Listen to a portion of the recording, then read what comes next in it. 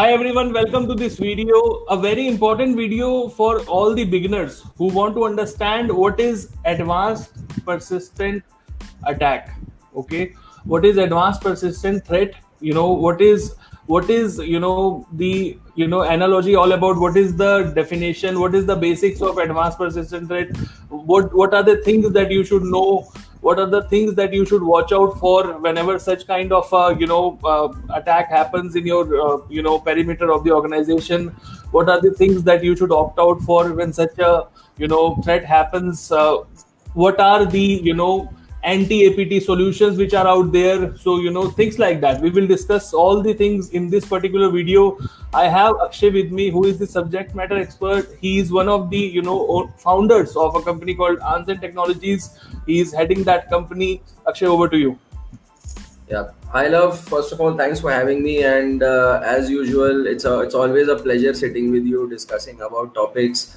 And the great thing about this platform is that the content that we generate is derived from the people's needs to understand complex or non-complex concepts in cybersecurity. So talking about the topic of the day, advanced persistent threat. So that this has been around for a while, and quite a few number of years back, this was like a new term and a fear point for a lot of CISOs or information security heads or people in organizations who are responsible for kind of running the information security program. And so what we are going to cover over here is we're going to understand what an APT attack is, how an attack like an APT attack is conducted, what can you do to detect such an attack, what can you do to prevent such an attack. So all of these things will be covered here. So let me just begin by explaining, giving you a little background here. So what used to happen was initially earlier when we were in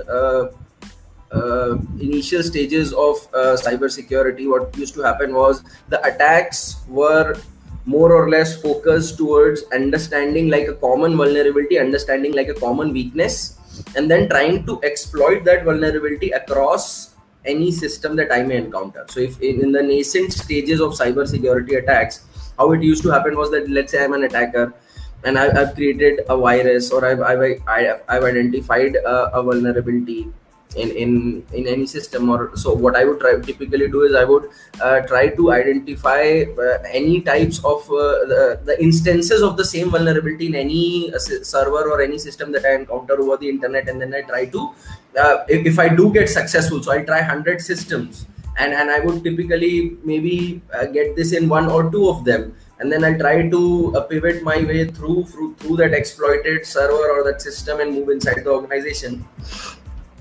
So even the cybersecurity prevention, detection and mitigation activities were majorly focused on these kinds of attacks.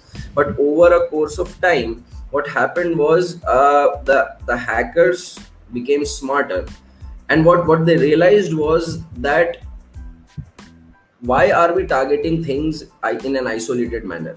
So like if I have a group of cyber criminals, if I have a group of hacktivists, if I have a group, so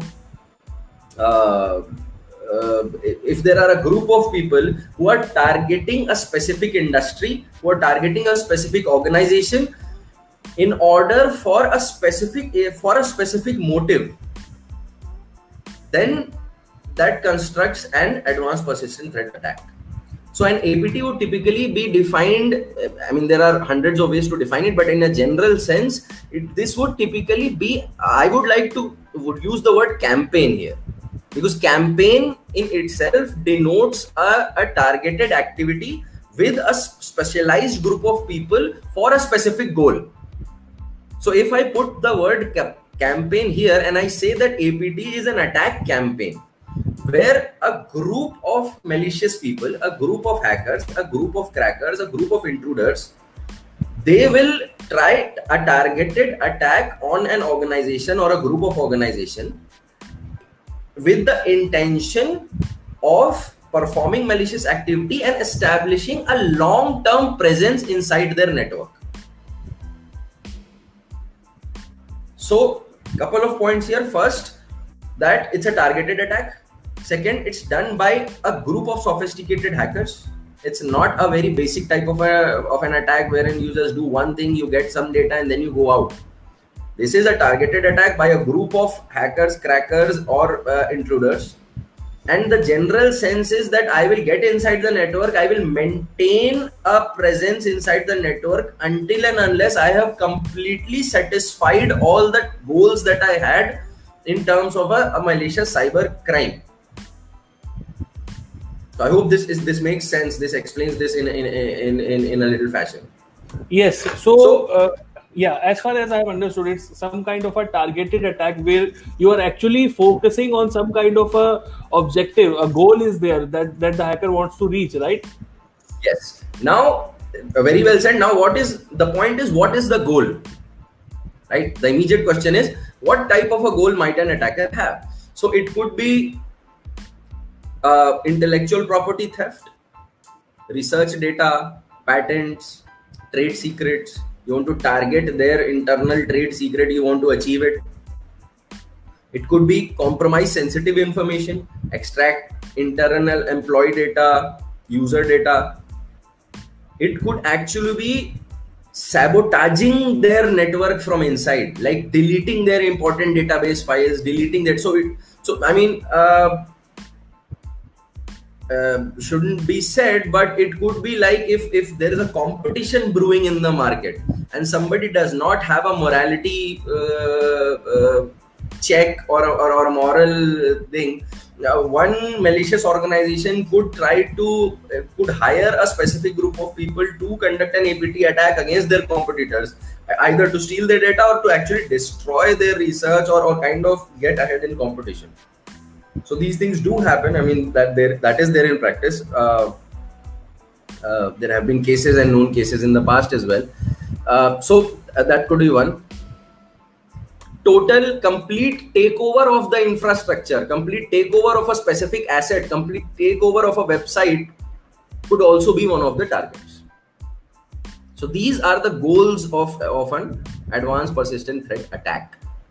So Akshay, how does it differs from a regular kind of attack that a script kiddie or a normal hacker would do? What is the difference between a normal attack and a APT? Okay. So very valid point. So the very first difference is that the APT attack would typically requires more resources and better skills than a regular attack. So a script kiddie will target a specific vulnerability, a specific type of attack, a specific type of application, a specific type of platform, or a specific type of port. But an advanced persistent threat attack requires a more complex attack infrastructure, requires more people in terms of different types of skills, and it's more complex than a regular or a basic network or a organizational cyber security attack. So for example, a typical script kiddie or a typical traditional attack would be what we call as a hit and run attack. I'll just go, I'll do that attack, I'll get the data, I'll do whatever damage I want to do, and I'll go back. But in this, the actual intruder, the hacker, the perpetrator, the idea is to keep sitting. I mean, you will be surprised, Love, to hear that most APTs are, a lot of APTs are 6 months to 1 year long attacks. Oh my God. Quite a few number of years back, organizations, when they did not understand the concept of APT, when they did not have proper anti-APT techniques or solutions, they would realize after months that the attacker had been sitting in their organization for the past n number of months and they had no idea. Oh my God. And it is still happening, mind you, it's still happening. So that is the basics, or that is the thinking, that the attacker is actually, he probably compromised your machine a year back and he's been coming and going and he's been doing whatever he wants to do, and he'll leave when his objective is achieved. That is how it's different. So now you understand the magnitude, the complexity, the Yeah. planning involved in an APT attack is entirely different from a typical attack. So I, as a script kiddie, I'll be like, oh, I'm successful. I just do a SQL injection. I'll grab the database and I'll go. So that would be a tip. But an APT person, it's a group of people. They'll keep sitting. They'll keep listening to the information until they have achieved their final objective. Right. And that objective in itself is not easy to accomplish. For example, in a hit and run attack, you just target one server, one application, and then you get the data and you go out. But the idea here is to compromise things at a very larger scale. Right. So I would require a network-based hacker. I would require a web application security hacker. I would require a malware writer. I would require a couple of, so that could be one person. I'm not saying it could not be one person. That's why I said it's either this one great genius cracker, or it could be a group of people then targeting with different skill sets and specifically targeting one or a group of organizations. But we are shown that the magnitude of this attack is much higher in terms of, the other types of hacks. Yeah, right? because see, understand a simple psychology, love. That if I am an attacker and if I'm putting, what is the mindset of a cyber criminal? If he wanted to do something in a straight way or a moral way, he would be doing things like that, right? So the whole point of it is that I want to use my skill to do damage or make money or by harming other people. Right. Now, what you're essentially saying is that if I am myself putting my resources and my money as an attacker, I would want larger benefits out of it. Why would I put so much of my time and my efforts and invest and be present and risk? There's always a risk involved. Right. And I stay in the network, so there must be some trophy that I have in my mind that I'm gradually moving towards. And you have to see, the reason why this is a long-term thing is because you can't do everything in a single day. Otherwise, you will create so much noise in the network that you will get detected. Right. So it's a step-by-step process. Right. And it has to be done very silently, very covertly over a period of time. So a good APT attack would typically take at least 6 months to get successful. And that's just basis on whatever cases I have dealt with, whatever consulting I have done for the clients. And where they were even a couple of cases where they suspected it, we did an analysis and we found out they were not. And there were a couple of cases where they suspected it, we did an analysis and we found out, yes, they have been actually sitting in your network for quite a number of months now. Wow. So it's scary, and just imagine. Just imagine you're sitting as a head of information security and you're realizing that something like this has happened. So the things that go in your head, that's at a different level. Now I understand the analogy which you used in the beginning. CISO's nightmare it's actually a nightmare. Yeah, so it used to be, but currently we have a lot of the great thing about, at least from our country's point of view, is that we have advanced a lot in terms of cybersecurity. The awareness level has increased a lot. So I'll be discussing the steps of an APT attack, and I'll also be discussing what can you as an organization do to prevent or detect and respond to an APT attack. So we have grown. The solutions are more robust. Our practices have improved, but the attacks are still happening. So we need to pay more attention towards this. And hence the reason for taking this topic for today is that for us to completely have an understanding of what an APT is. And very rightly, you put the right question, how is it different? So I hope this gets to the people watching and the people who will watch this. I hope this helps in understanding how this is different. Right. Okay, so now let's discuss the stages. So typically, I would like to mention one thing here, and I'll mention this, and I want to take that concept up as a separate topic, because what I fear is that eventually somebody is going to link this or going to ask about this, and I don't want to include that topic in itself, which is the cyber kill chain. Just keep that in mind. We'll do a separate discussion on cyber kill chain, which is like a superb concept, and we need to cover that as well, and it's one of the things I love this framework. So you have actually developed some kind of anxiety here for the people. Just in one line or two lines, just explain what is cyber kill chain. Otherwise, people will not be able to sleep. Yeah. So as I'm explaining this concept, I will link this to cyber kill chain, and what I will tell this that this is a part of kill chain. And so essentially so I'll tell you what cyber kill chain was. A framework which was developed by a company called as Lockheed Martin. So what they realized was that the typical stages of an attack, there was no single framework that was covering at that point of time all the types of attacks that have come in. So we had securing attacks, we had vulnerability assessment methodology like information gathering, passive scanning, active scanning. All of that was not working to cover the whole broader area. So they developed like an attacker's framework.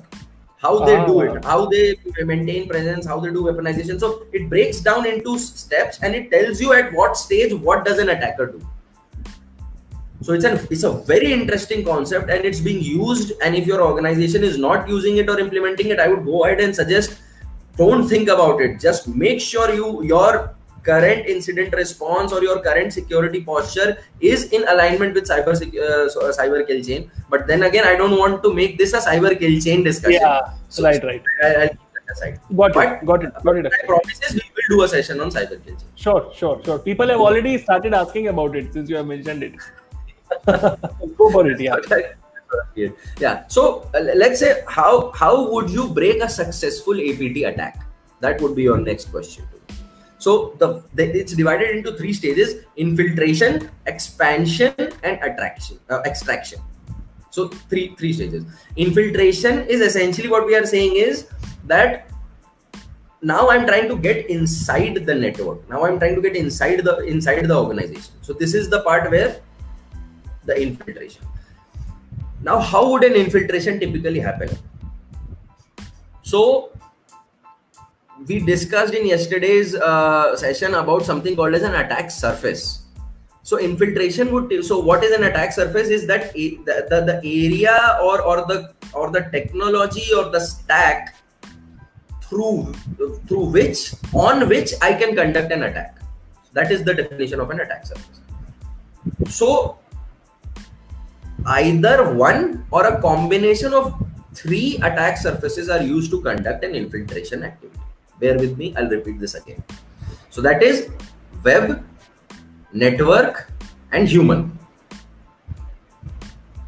So again, I'll say, so I am trying to infiltrate. The first step of APT attack is infiltration. Now, how I am doing this? I am compromising either the website or a network resource like an end-facing server, DMZ server or anything, or a authorized personnel, human. So 3 attack surfaces. Correct? Now, enough talk in general sense. Now a question comes in. Okay, actually you've spoken a lot about things in English. Now explain this to me in terms of security. I know about all of this. Tell me something technical. So typically what would happen is we understood about how an attacker would or a campaign or a group of attackers would do is, so they would typically observe for a long period of time what types of servers are there, what types of network resources from the outside the company is having. So like what are the websites, what are their domains, all the open source intelligence, all the information gathering, reconnaissance, active, passive, all of that comes over here. That's like a basic thing. Now there is a concept which we call as a watering hole attack. So I'll explain this now. What's a watering hole attack? So let's say I'll explain this with an example.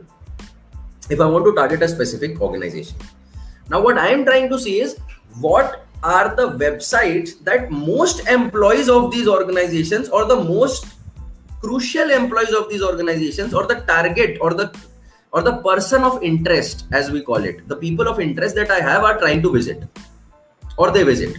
So over a period of time, I'll make a list and I'll compromise either one or all of these websites.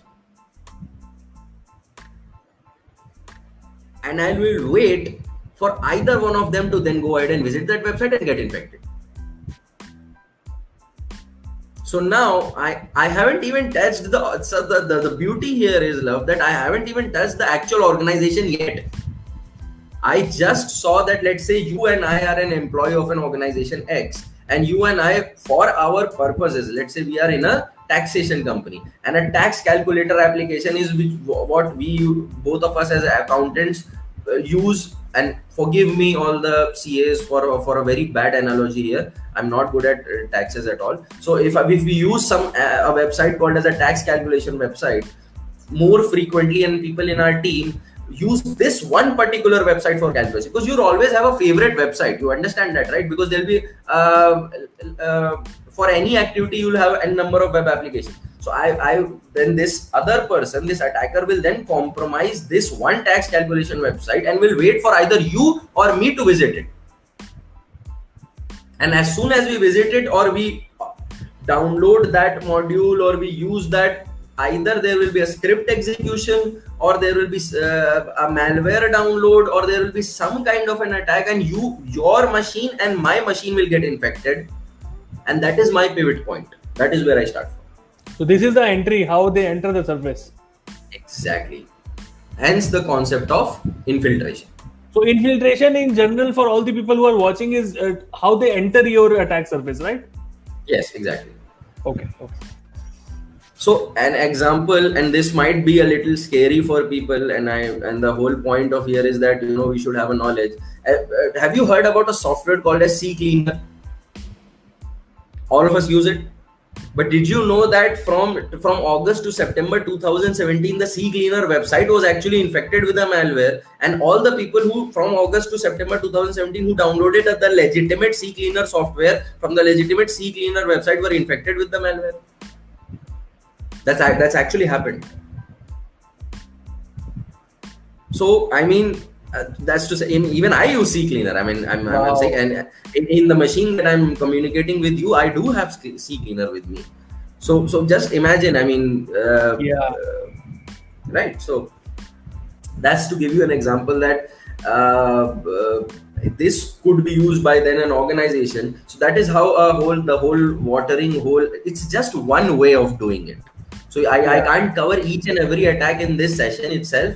So just for the people who are watching, just for their understanding, how do they do it? Do they just add a payload to that exe file that we download? So if I have compromised the website, I could entirely replace the malicious executable, right? Because now I've compromised the website itself. Now, so what I can do is, instead of, or I could install a Trojan inside it. I could weaponize this one exe. I could add a payload, as you said. So what I could do is, in that exe, I could hide it, or I could make my own malicious version of CCleaner and then replace it with the legitimate file. Once a website is compromised, I could do n number of things, so it was only 1 month, if you realize it. It wasn't that long, but during that time, do you realize how many people would have? Yeah, absolutely, got it. Yeah, it makes sense. Exactly. So this is, and so now, what are the different other techniques? So you have a web application. So most common attacks that are used to infiltrate into it are the web servers that are present in DMZ, the internet facing web servers. So they have vulnerabilities. So they exploit vulnerabilities like remote file inclusion, SQL injection, to actually gain access to the web server and then use that as an entry point inside an organization. So if I explain, not treating this as a complete web application security session, but if I explain a remote file inclusion is, so what I'm doing is I'm exploiting some vulnerability inside that application so that a module or a part of that application is referencing to an external script or an external page or an external file. And that external file is now being referenced inside this application as a legitimate resource. So what I will do is I could link it to my attacker page that downloads a malware or a ransomware or anything on the infected machine. And since the website is trusted by you, you will visit the website. and there is one single remote file inclusion vulnerability through which I will then send my payload or send my malicious script or my attack or my ransomware or my malware to your corporate endpoint or server or machine. So I hope remote file inclusion was a little clearer, because the whole idea is that a remote file can be included inside the application environment. Got it. Right. Now, second would be SQL injection. A lot of people already know about this. We've heard about this. The basic idea of a SQL injection is that through a malicious SQL based script that I can give as an input to a web server instead of a legitimate input, I can then try to enumerate the database. I can then try to find out more about the database. I can delete the database, or the worst possible outcome of a SQL injection is I could actually upload a shell and I could gain access to the entire server. So typically through these attacks, even cross-site scripting is one of them. Again, not going specific to all the types of web attacks that are out there. And I'm sure, I don't know whether comments are coming in or if people are watching, they would be curious about things. But yeah, just to say that these attacks are used to then, the idea, love, is to just grab anything that you can grab right now, like getting a foothold. Foothold, I think, is the right word. And then I can use that server to further my reach. So this is infiltration. Right. Now, after infiltration comes expansion. So in expansion, what I'm doing is now I am using this point, this one machine, this one server, this one asset, this one user laptop, however, whichever I compromised, to then further my reach. So typically what I will do is I will then scan for the entire networks. I will check what are the shared drives. And mind you, this is a more manual based attack. This is less, the more advanced the APT attack is, the more manual it gets. So they will use automated scanning softwares and malwares for their purpose, but it's not going to be an entirely automated malware based attack. So a perpetrator is now in, then so they will launch a payload. The payload in itself might do the scanning. You might not be doing it physically. I mean, so like actually typing in the commands. You might automate things step by step, but there is an intervention. There is a human attacker intervention that is required at a couple of places. Now, where that automation is happening and where the manual effort is, that's very specific to the kind of attack. Okay. So I am mapping so I'm scanning all the networks, scanning all the assets. Now, I'm scanning for potential vulnerabilities. I'm scanning for potential vulnerable softwares and services as well. And then I'm compromising those softwares, compromising those services to actually then pivot from this machine to the other machine. And that is how the spread is happening. Okay.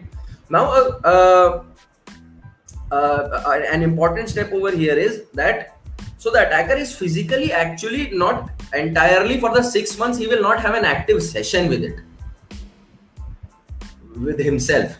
So what's happening here is that there is this, so I cracked inside, I launched a payload. Now the payload is working for me.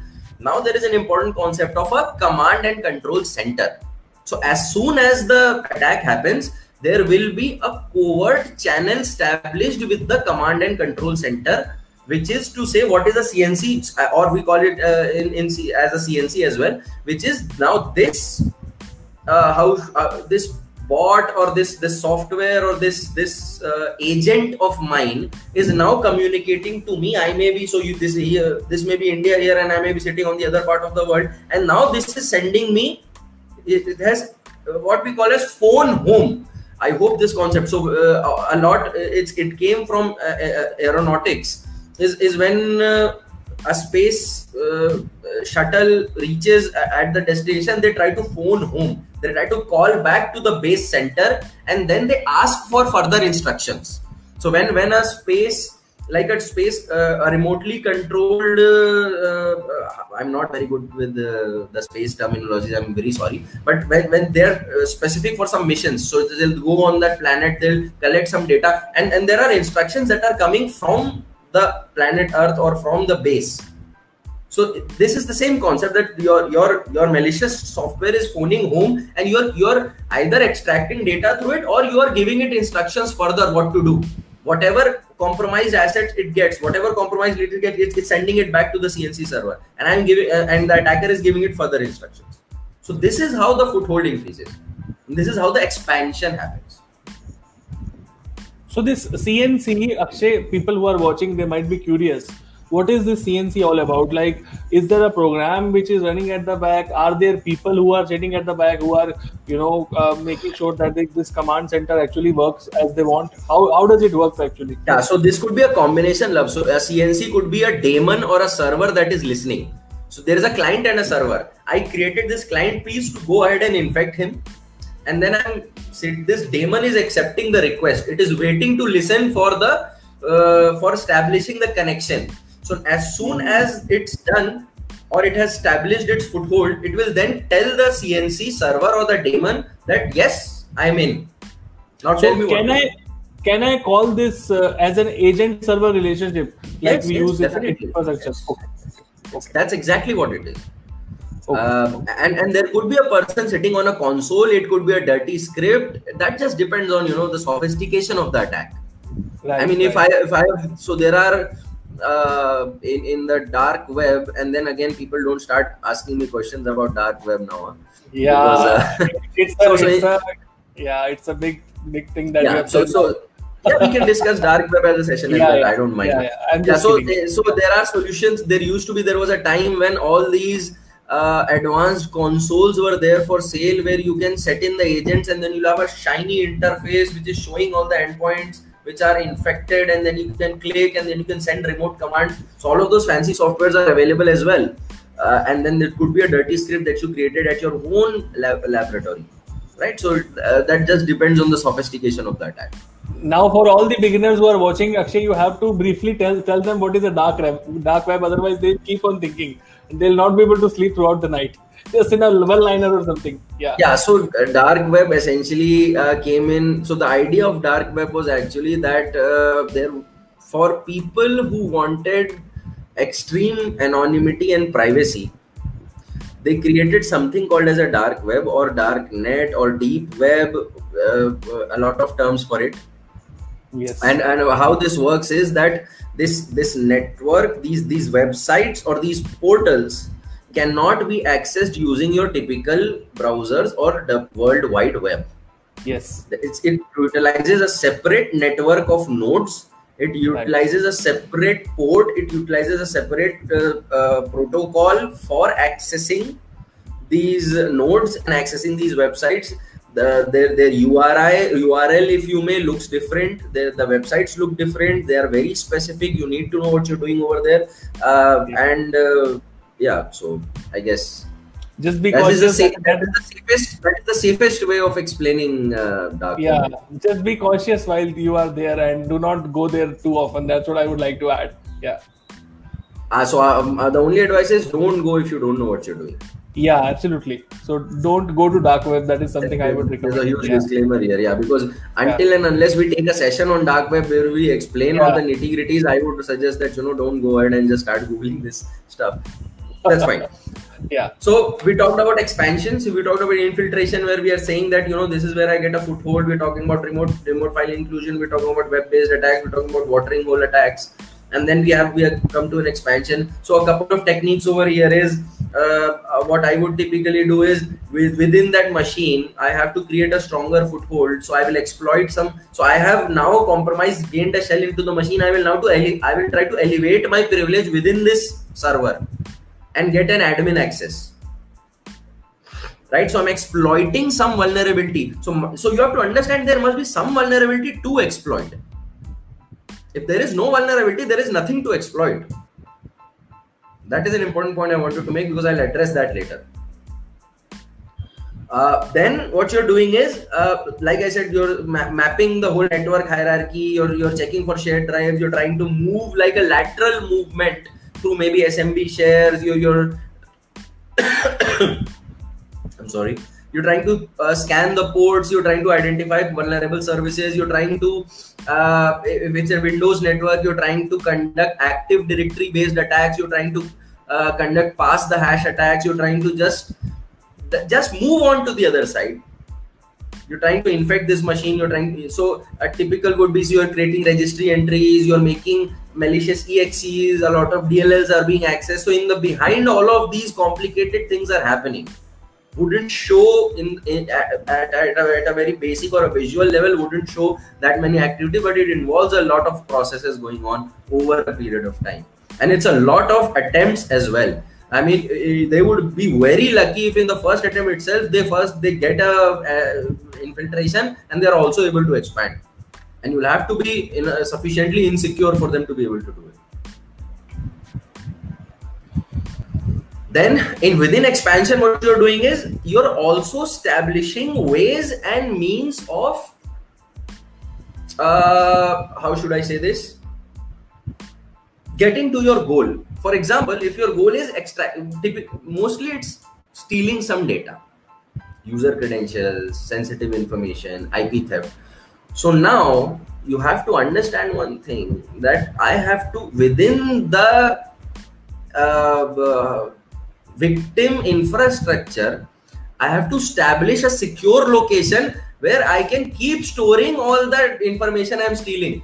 So mind it, before they send it back to the CNC or back to the attacker, they store the stolen information within the same infrastructure. So it's kept in a secure stolen location inside in the same network.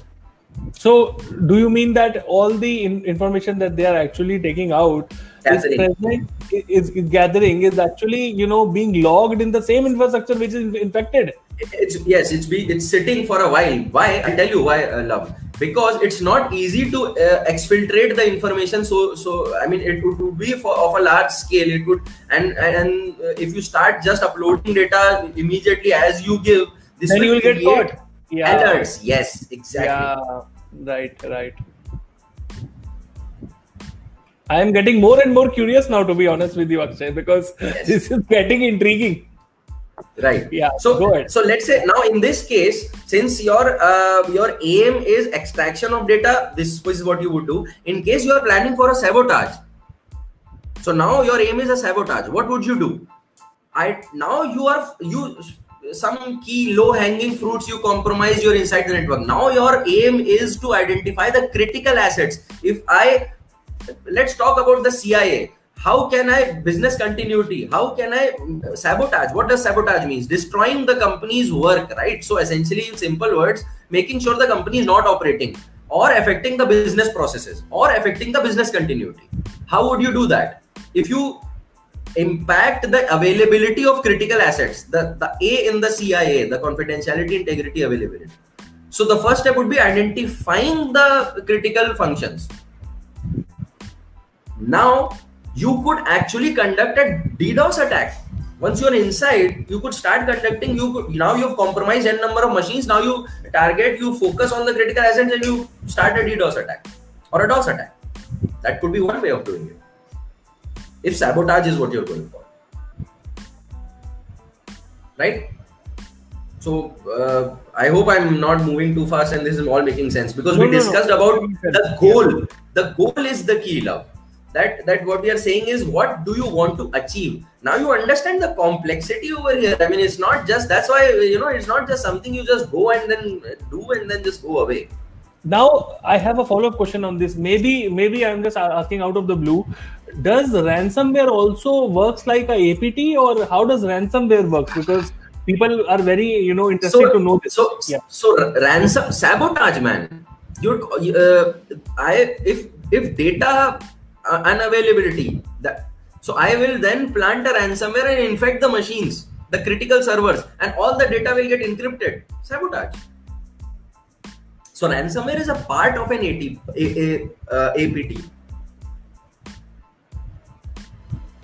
So it assists in the whole campaign of an advanced persistent threat attack. Again, depends on what your purpose is. If your purpose is stealing, why would you run a ransomware? Right? Okay. So like one more. So again, to sum it up, very well said. So a DDoS attack could do sabotage, a ransomware could do sabotage, a SQL injection, deleting entire database, deleting entire files, completely reboot, formatting the whole operating system. But it could be anything, like deleting a whole drive, encrypting everything. So all of this comes under sabotage.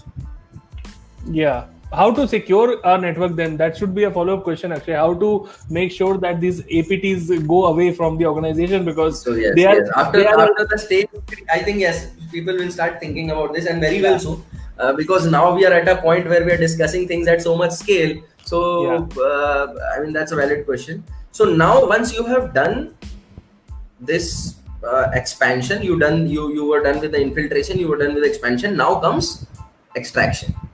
So this is the point where you start stealing the actual information. Now the information is in a secure location inside the network, minded. You still have to get it outside somehow, right? And the key over here is you have to get it outside without being detected. Because if you're detected, then all of this was for waste. You waited for so many months, you created a big campaign, you were silent, you were covert, and while extracting, you were stopped. Then all of the efforts go to waste. I would like to mention one thing, Akshay. This is one of the most interesting videos that we have ever made, man, because the kind of, interest that you are creating up, in elaborating these concepts as a story, I think all the beginners, all the freshers will get a huge, advantage from these analogies that you are using. Yeah, go ahead. Because this is a very interesting point, Love, and this is the most misunderstood point. I mean, we treat this as a boring subject and we just talk about APT, and a lot of people have come to me that, when I go for interviews or when I sit with CISOs, they ask me, I'm joining a company even as a senior manager, and people ask me, how would you suggest I improve my anti-APT skills? And they're like, APT, sir, deploy anti-APT solutions. And then they're not satisfied, and even they feel that, had I understood APT at a broader level, I could have given some strategies of actually implementing it rather than just saying deploy, and because deploying a solution is never the answer, man. Just because it has the word solution to it doesn't mean that it's the solution to the problem. It's a solution. It's one of the solutions. Yeah, it's actually, you're creating it as a mystery, Akshay, which is actually, adding the whole point of having the APTs in place and how to mitigate them. Very well, Akshay. Very well. I am really enjoying it personally. I can tell you that. Yeah. Oh, great, man. I mean, I'm happy. So yes. So now we've taken this data. Now we need to steal this, and without getting detected. Now here, to add to what we are saying, here the concept of a white noise attack comes in place. So think about this. Let's say there's a thief and he's trying to steal something from a house or from a compound. Now he wants to go through this door and he doesn't want to get detected by people. So he will create a distraction. So he will create some noise somewhere else so that all the security guards, all the people are focusing on that. And while people's attention is over there, the thief will simply go outside from there. This is exactly what this is the concept of white noise. There's a noise in the background that is continuously distracting you, and that does not let you focus on your actual thing. The noise in itself doesn't mean anything. It does not hold any value. It's just there to distract. So the white noise attack would typically be so what I am doing is I might go, so I am now in the process of extracting some data. I'll start conducting a smaller DOS attack on a couple of servers. Now the whole blue team and the whole InfoSec team will start, oh my God, our servers are under attack. And overnight, everybody is focusing on the server, and this guy will establish a separate connection to the CNC and quietly start extracting the data. So that could be one way of doing it. So, or one other way of doing it is that I got into your website, I opened more ports inside your application. Now, other smaller script kiddies and attackers are now attacking your application, and I will post this on a forum that this website is now vulnerable to XSS. So many script kiddies will come and start running vulnerability scanners that now you are focusing and you're thinking what happened, and you have no idea how those, and the person and the people are saying, no sir, these ports were not open, these services were not open, we don't know how this is going on. So that server team, the application team, everybody is troubleshooting, the blue team is then trying to detect and monitor, and here very nicely, very quietly and very smoothly you are extracting all the data that you need to extract, because nobody is paying attention to you. So that could be, so that's what I'm saying, there's no set way of defining this attack here now. You could do anything and everything under the sun, but once you've done the extraction, the infiltration and the expansion, this is the last mile of your race. And once you've done it, then you might want to delete your traces, or you might want to still keep a backdoor or a shell open to come in back again. People have, after even 2-3 years, they realize that there were backdoors that were sitting on their server. So I mean, so that's the gist of, and still not yet explained into the very depths, because I could take up 7, 8, 10 specific types of APT cases, but really don't want to go into that, because then requires a different level of energy. Yeah, actually, you broadly explained it at a very high level, and with so many analogies that I think completely understood. People are throwing a lot of questions, so quickly go through the anti-APT analogies, then we will jump to questions. So now what we are saying is, how would you monitor, detect and respond? So yes, so there is no mitigation to an APT attack. That is the key.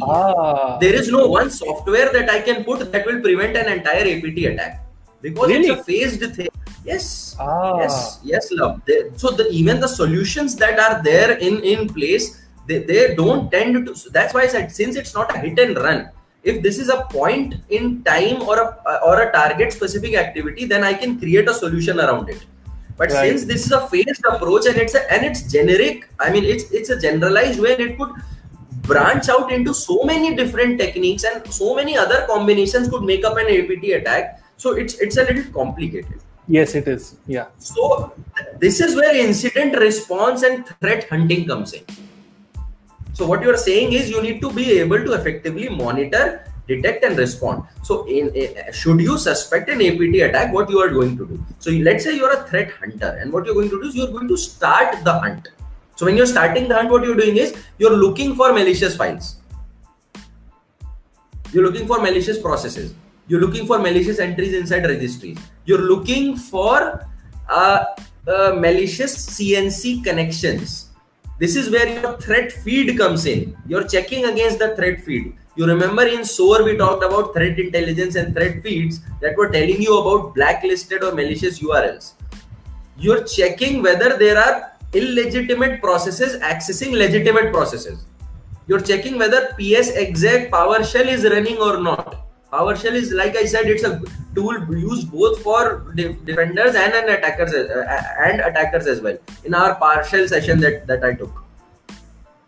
So you're looking for that. Now you're looking for a lot of things. The second step is you filter out the legitimate activities. By the process of elimination, filter out the legitimate activities. Now what you have is suspicious activities.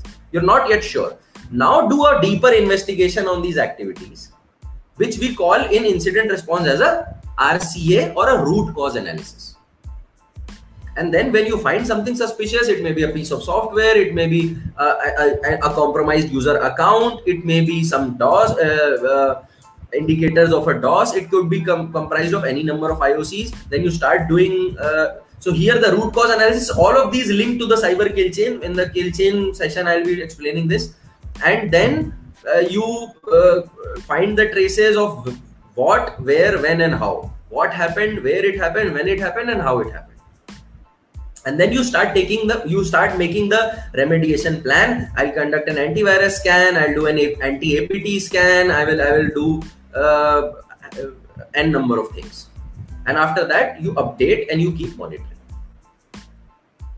Other than this, couple of techniques that you could do from a non-incident response way is application whitelisting, network access control, identity and access management. Because user accounts are compromised, user accounts are used, credentials are compromised. So network access control is typically a solution or a framework that is used to control the accesses on specific servers and network assets. Identity and access management is used to define the complete flow of all the users right from onboarding to offboarding. So have a strong IAM in place.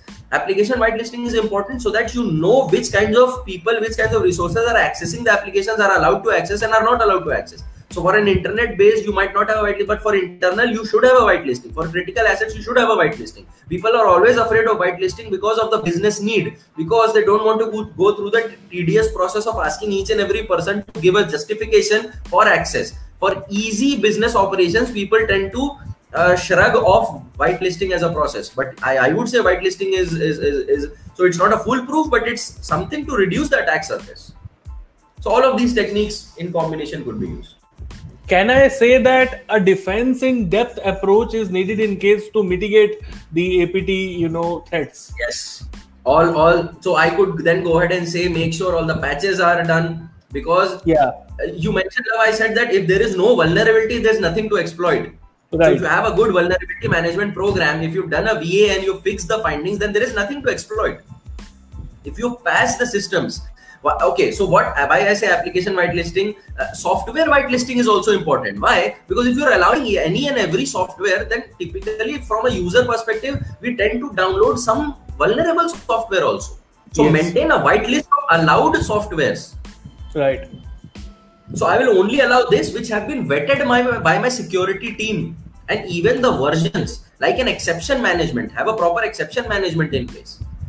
So a defense in depth would typically cover all of this. I just didn't want to say defense in depth because then I could easily get off by just saying defense in depth, right? I wouldn't have had to say. At just a high level, I wanted to make everyone understand that not one thing. Yeah, you actually nailed it. So whatever I am saying could actually be mapped to. So you were very right in saying that a defense in depth approach is a good way. But also like from a silo activities, these are pretty good starters, I would say.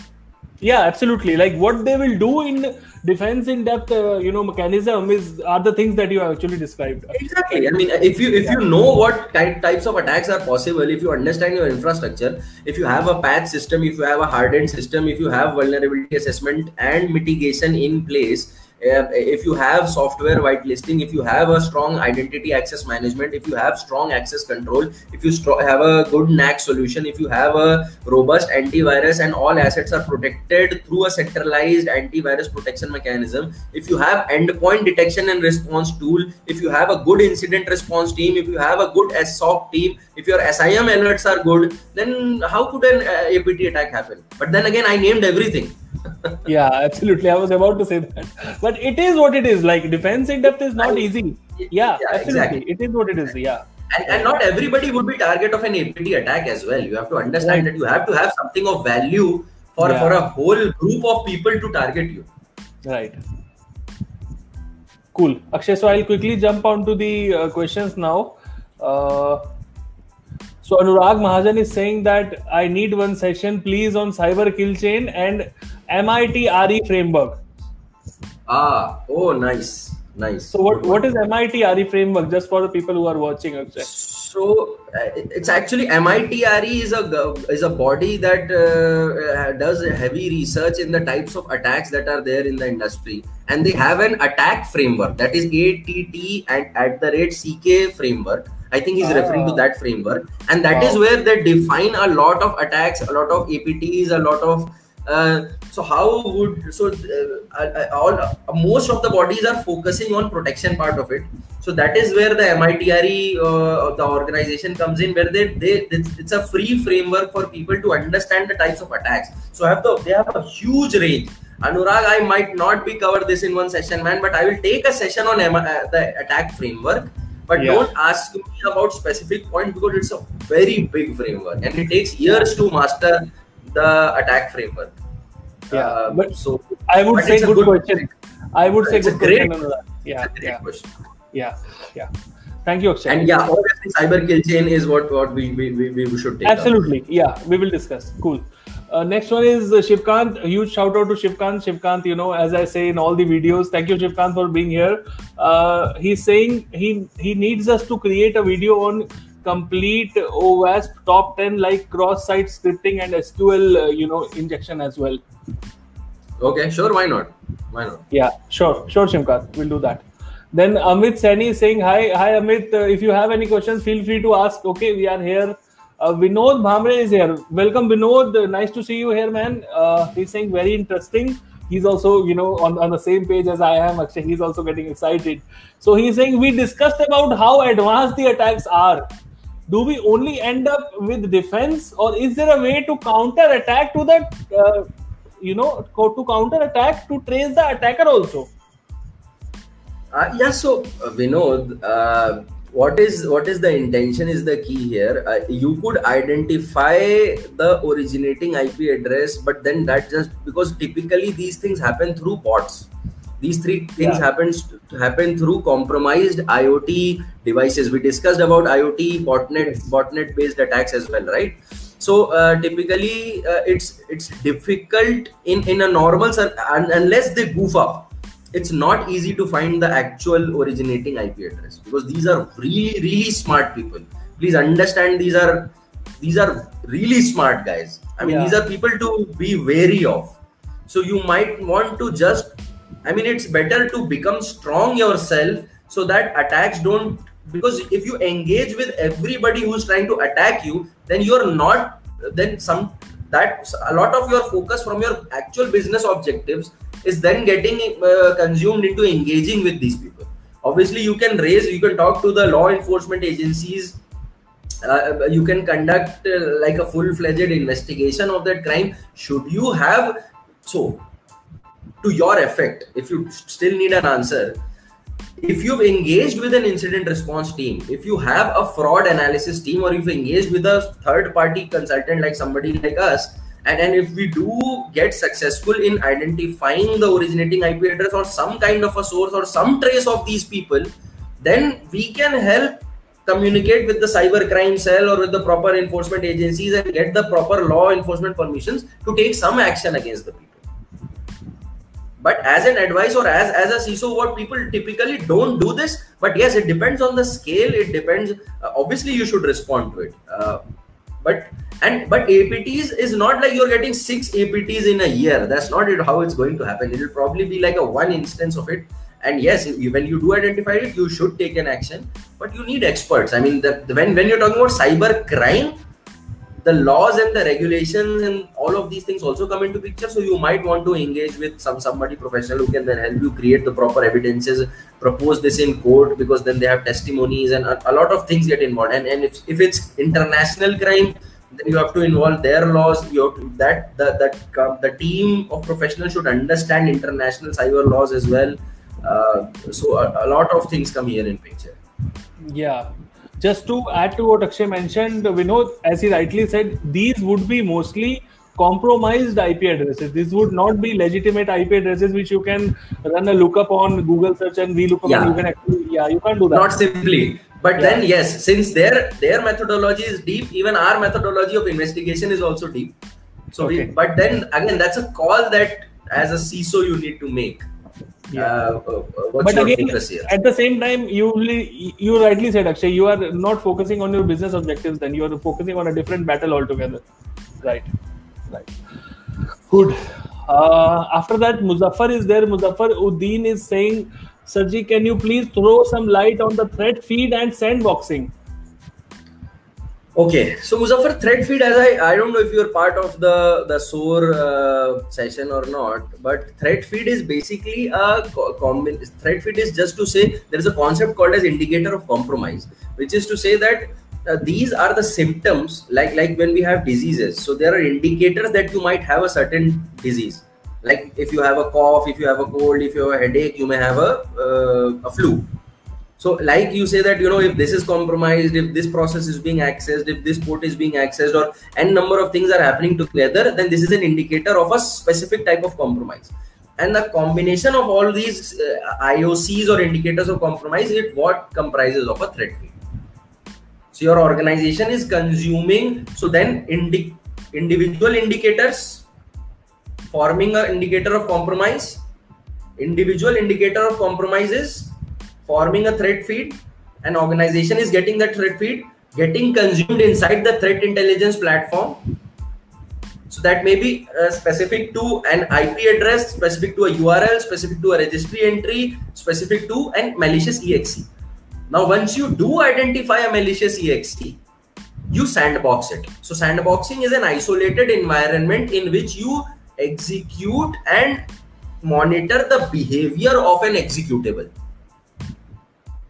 Because let's say, I mean, it would be pretty stupid that I get a suspicious file and I want to check whether this is a malware or not, and I will say, okay, I'll double click it. If I get infected, it's a malware. If I don't get infected, it's not. So that's the whole point, that you want to check how it works. So you have a thing called as a sandbox. You will execute it, and it has a sandbox would have could measure the parameters, could check in the memory block which process it's accessing, and it could give you a better, deeper analysis in terms of reverse engineering, in terms of understanding how that malware is actually functioning. So it's very specific to malware researchers or reverse engineers. Right. I hope that answers your question. Yes, absolutely. So Vinod Bhamre is saying, thank you, Love and Akshay. This channel has become one of my most favorite ones now. So thank you, Vinod, for such a huge appreciation. Thank you, Vinod. After that, Mohammed Idris is there. Mohammed Idris is asking CNC full form, please. He wants to know what is CNC. CNC stands for command and control. So that is to say that any infection agent, after infecting an asset, will typically try to communicate back to the CNC, either to get commands or to send information. So it's like the remote place from where I'm controlling it. Command and control. In defense, these terminologies are quite common. So there is a command and control center, and then there are agents that are deployed. So same terminology was used in cybersecurity. Right. So Muzaffaruddin is now, he's trying to replicate, he's trying to understand what we said. He's saying the sandboxing means known attacks in one box for analyzing them in future, right? It's malicious file specifically, but yes, trying to analyze an attack. It's not a known, let's not call it a known attack. Let's just say that you found something suspicious and you're trying to analyze and see its behavior, what it's actually doing. If you already know it, then you don't need a sandbox. Right, absolutely. Yeah. After that, Amit Sen is saying very good intensive knowledge and a good knowledge sharing. Thank you, Amit, for having such great feedback. Akshay, a very long session. Anything before you conclude? So yes, so one thing I would I could say as a finishing point is APT attacks are real. APT attacks do happen, and even in the COVID situation, the APT attacks are happening. So there are cyber criminals who do not care about how people are suffering or how our organizations are managing. In fact, in 2020 itself, later January 2020 itself, I was reading a Trend Micro report actually. Because that's what I do when I'm free. So there was an APT group called as a 2Sail Junk, and then they conducted something which is like a watering hole attack specifically against users in Hong Kong. So for anybody who wants to know more of how this is going on, just search 2Sail Junk watering hole. You might get a little bit of an idea. So yes, it's still happening, and organizations right now. So there has been a rise in APT attacks since the pandemic, because what attackers are realizing is that a lot of focus of the organizations are right now going into just managing the assets or managing the people. So this is the right time. I mean, typically as an attacker, they would feel that this is the right time. They might make some mistakes. Somebody at their home, they may get casual, or some misconfiguration might happen. So as organizations, we need to be more prompt, more secure, and all the methods that I talked about, we need to make sure we're implementing this in a more robust manner. And once we get out of this, once everything is central, back again on premise, then it gets a little better. Right. Muzaffaruddin is saying, now I am pretty much very clear. He's saying thank you so much for your efforts, Akshay. So he's actually appreciating you. And Shivkant Sharma is saying thank you, Love and Akshay. Maza aa gaya aaj ke session mein. So Shivkant is also very happy and excited. So thank you so much, friends. And just one thing before I conclude, Akshay is taking a lot of his time and Akshay is actually, trying to help the community out here, just extending his hand. So if any one of you wants to, get your career at the next level, he has some courses in Anzen. So please do get in touch with him. The link is there in the description of this And video. the one thing over here, Love, is that there are specialized courses. I mean, right from a basic to an extremely technical level, we have courses, Right. we have specialists. It's just a matter of understanding what you want. So I always keep on saying, I don't say, these are not sold as packages. It's Yeah, like what absolutely. your need is. There's always a tailor made program for you. You just need to come and sit and talk with us. That's what I always Yes. promote. Yes, and just to tell you one more thing that Akshay will never tell you, he has CISOs in his batches, he has CIOs in his batches, he has people from the freshers level till the top levels in the executive, industries. So he has those people, who are actually trying to, as he rightly said, enroll themselves in these programs just to get a more, strategic knowledge from security standpoint. That is one thing I would like to add. And Amit Saini is asking one general question. Please share the network port one must also always avoid while taking care of any communication metrics. Amit Saini. Amit, man, this is something you can find out by easy Googling. I mean, that just doesn't make sense for me to now start naming ports to you. Come up with a better question, man. I mean, give us some... I think Amit, I don't think he's a part of this, WhatsApp group. Otherwise, he would never have asked this question. Yeah, Amit, you should find a way to join our groups, man. Amit, go to so much knowledge sharing going on. Yeah, I'll tell him right away. Go to this link that is there in my description, Facebook, and just hit me there. I'll add you to the WhatsApp groups. There you will get the answer to all these general questions just by Shivkant and all the other collaborative members in the team who will actually try to help you out there. Okay. So great. So one thing before all of this, what I'm realizing it, people are getting so much benefit out of it, and we get so much responses, but not enough people are liking Love's videos, and I'm not very happy about this, folks.